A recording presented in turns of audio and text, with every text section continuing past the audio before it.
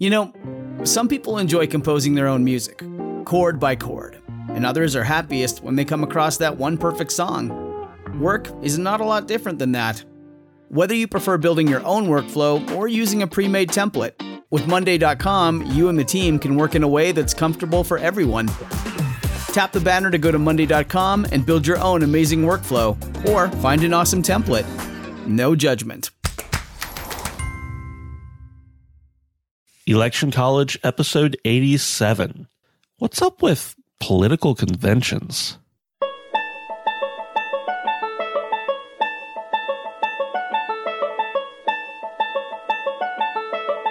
Let's throw a political party. Face it, the political scene sucks, but did it always? It's time for Election College, and class is in session.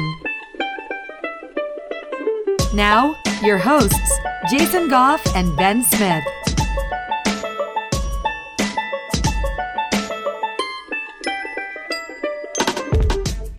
Hey, Jason, it's getting close here in 2016 to time for the political conventions. And we just talked about superdelegates, and we constantly are talking about nominations and stuff like that. I figure it's about time we talk about the actual convention itself. Yeah, that's kind of exciting. I mean, you get your crazy looking hat and you go to whatever city your party is deciding is a great place to party. And yeah, we've been doing this for a long time as a country. Yeah, as a real quick aside, I remember being probably, 10 to 14 years old, somewhere in that neighborhood, and seeing like, oh, hey, there's Congress. They're in session. They're in this nice, orderly fashion and all wearing suits.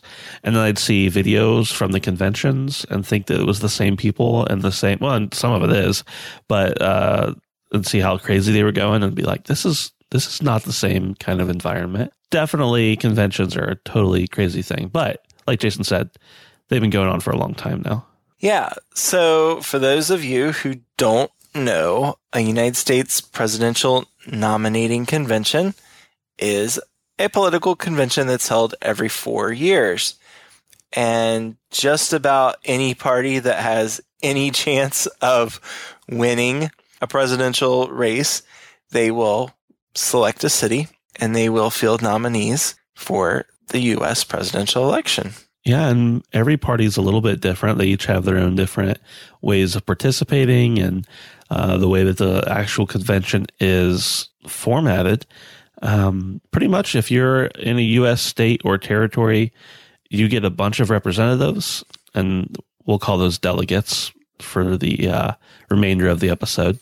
And together they make up what they call the delegation for the party. Yeah, so the delegates or the delegation will adopt all kinds of stuff during the convention because that's what you do, right? They get together. Yeah, exactly. I'm sure that there's been puppies adopted as a result. But speaking of puppies, they put together their platform. The party platform is established at these conventions. And really, lately, in more recent history, the conventions are seen more as just a formality because by and large, we already know who the candidate is going to be going into these things. It wasn't always so. Yeah, we have an episode 3 or 4 back about contested and brokered conventions. You should go listen to that if you are interested in how those work. And we'll talk a little bit about them here. But at this point, we know about primaries and we know about how delegates are chosen to vote for the particular candidates that they're supporting and the people are supporting. And they actually get up and they go to the convention and they place their vote for those people. And whoever comes out with the biggest vote wins. So that's kind of the long and short of how everything works. Yeah. So conventions usually happen in the summer. The convention cycle actually begins with the call to convention. And this is usually issued about 18 months before the convention happens. And the call is an invitation from the national party where they're like, hey, state parties and hey, territorial parties, come, let's select a presidential nominee.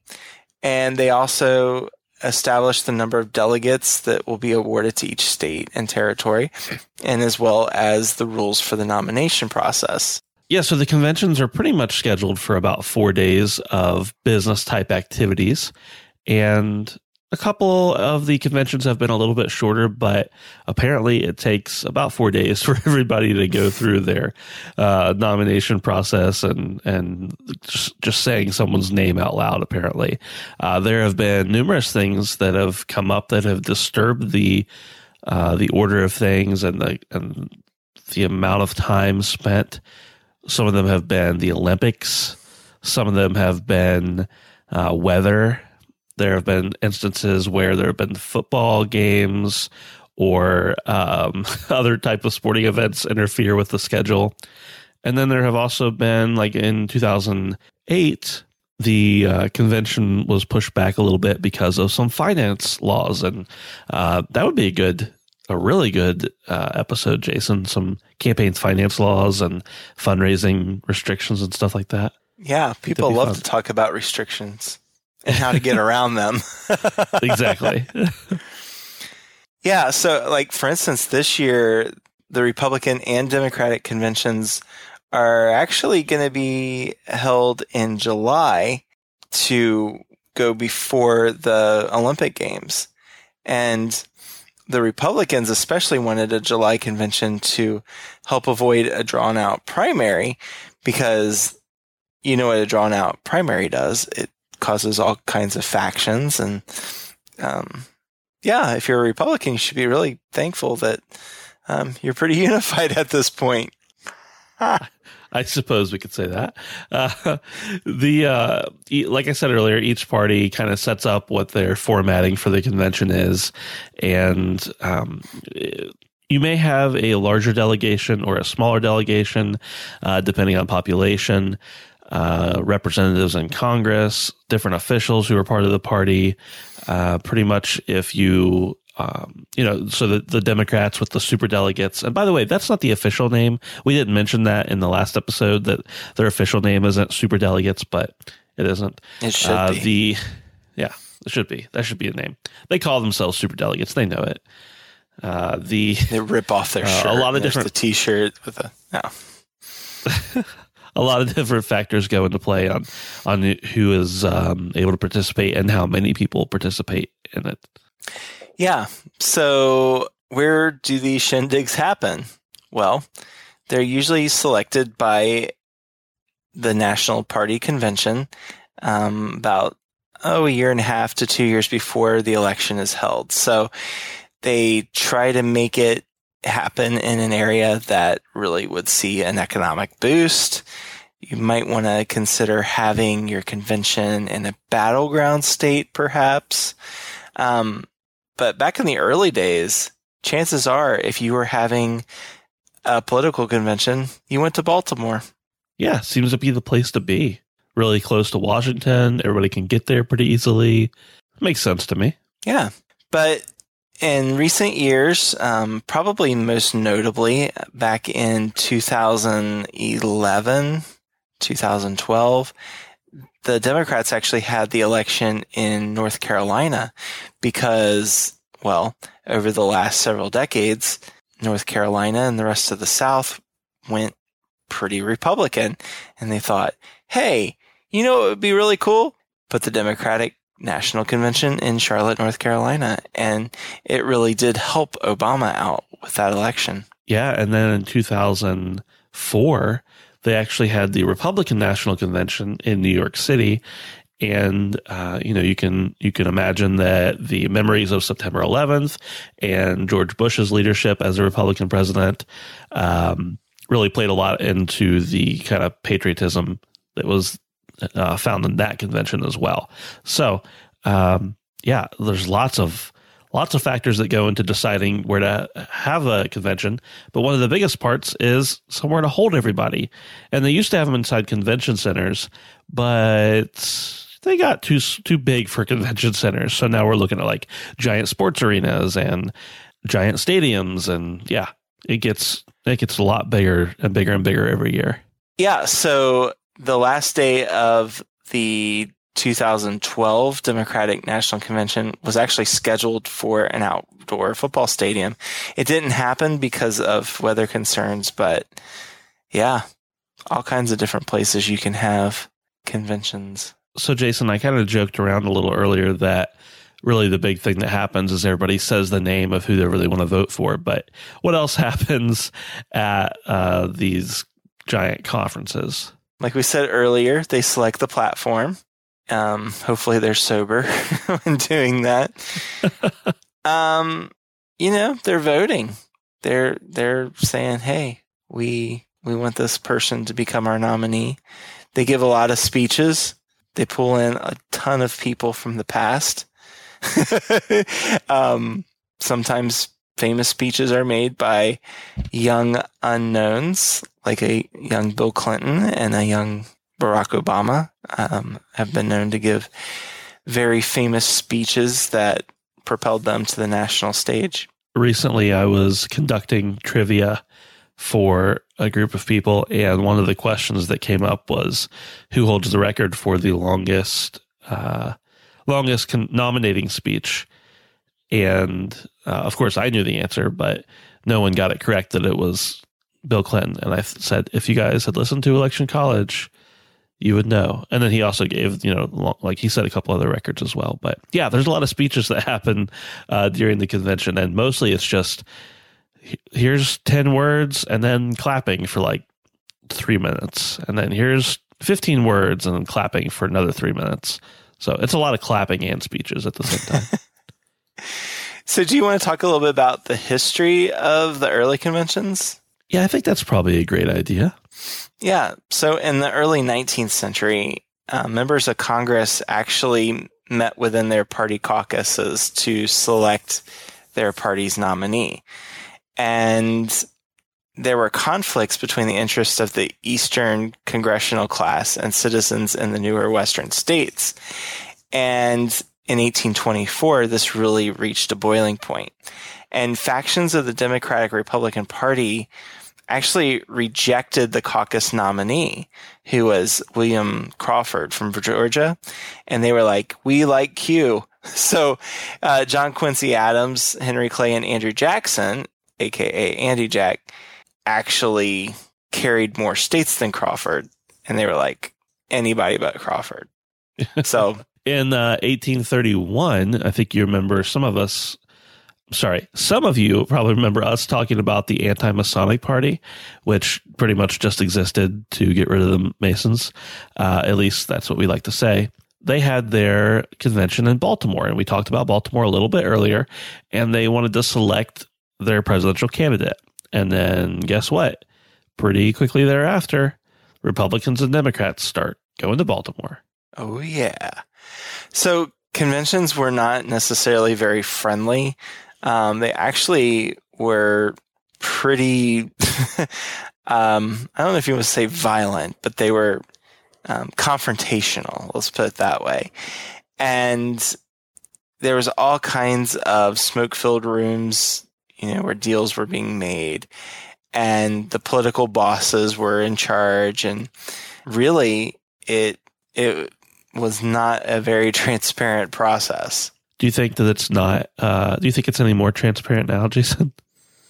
I don't know. It's all kind of played out there in the public, and I think that's part of the reason why we think it's so horrible now, the way things are conducted. But I don't know. Is it better to have it out in the open more like it is now, or like it used to be? Yeah. Or does it still happen? That's true. I'd like to think that it doesn't, but who knows? Hey, so you probably remember us talking a few instances about different really long nomination processes and things like that. This is where it comes into play that, back before we had these decided nominees before the conventions, if there was disagreement or somebody didn't get on the first ballot, it was anything goes and anybody can become the nominee. And that's where the dark horse candidates come in, and some of them become the president later on. And you can go back and listen to our contested conventions episode a few episodes ago about that again. But it was kind of like the Wild Wild West for a while. Hey, you didn't get the vote on the first one? Well, too bad. We all got together and decided this other guy should get it. Nice.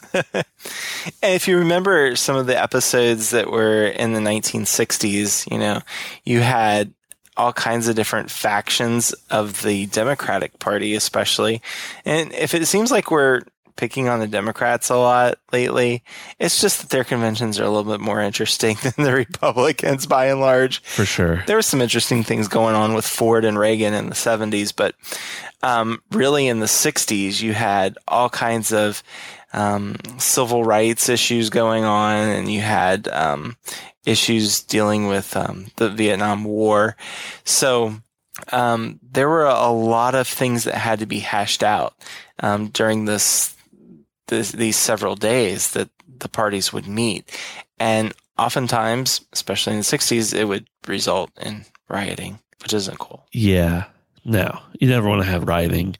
And I have a feeling that rioting will probably resume, if not this year, in the near future, during those things. It just seems like, well, that's just my political commentary. I think riots will probably happen again soon at conventions, but hopefully not. I hope I am dead wrong, but we'll see.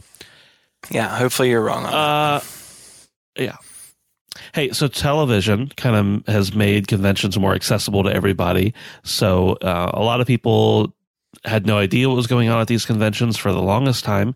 And now we have TV, so we can see the people acting crazy and being excited about the candidates as they're being nominated. So there has been a shift from no one cares to, oh, it'll be on the radio, to every station stops their coverage and starts coverage on the convention while it's going on. And it's quite the national spectacle, I suppose you could say. Yeah, I would say spectacle is the right way to put it. I mean, basically, Ted Koppel had it right. He was quoted back in 1996 as saying about political conventions pretty much being more of an infomercial than a news event. And it is true. It's several days where you're going to put your party's best foot forward, hopefully, and you got all this free network coverage.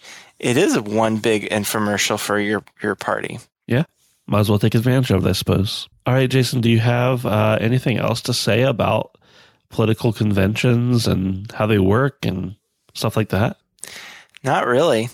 I mean, we've got a couple coming up. We've got the Republicans who will be in Cleveland. We got the Democrats who will be in Philly. And it'll be interesting to see how it all pans out, because no matter what, there are people who are not going to be in agreement with their party's nominee. So we're already starting to see the beginning stages of what could be an unprecedented convention year with controversy. Hey, Jason, remember the Prohibition Party? Yeah. They're still around. Their conference is their convention is by conference call this year. Oh. So that's something that, well, yeah, I mean, I know that their party is small, and so I'm not mocking them in that sense, but it makes sense. Like, they're a small party. We have technology. Why bother spending tens of thousands, if not millions of dollars on a convention when you can just hey, let's set up a Skype call. Exactly. Sounds good to me. Save a lot of money that way. All right. Well, we like to save money and also make money. And so if you head over to electioncollege.com/Amazon, anytime you're going to shop on Amazon, you'll be helping Ben and Jason out and helping Election College, which means helping the entire world, because we're invaluable, obviously. Yeah, we're kind of nice guys who have this podcast. And when you shop Amazon using our affiliate link, it really helps offset the cost of hosting and other things, the talent. Yeah, right. If you have 90 seconds, leave us a review over on iTunes. Visit electioncollege.com/iTunes and leave us a star rating and review. And we promise you, we will giggle like little children who are very happy when you do that. If it's good. If it's bad, we'll cry like little children. Yeah. Whatever. Do what you want. Hey, and make sure to interact with us on the social medias. Facebook, Twitter, and Instagram are great places to go. Twitter is an amazing place to get political news really quickly as well. Just putting that out there. We would love to interact with you in any way we can and say hey. Yeah. We promise we'll say hey back. All right, thanks, everybody. We'll see you next time. See ya.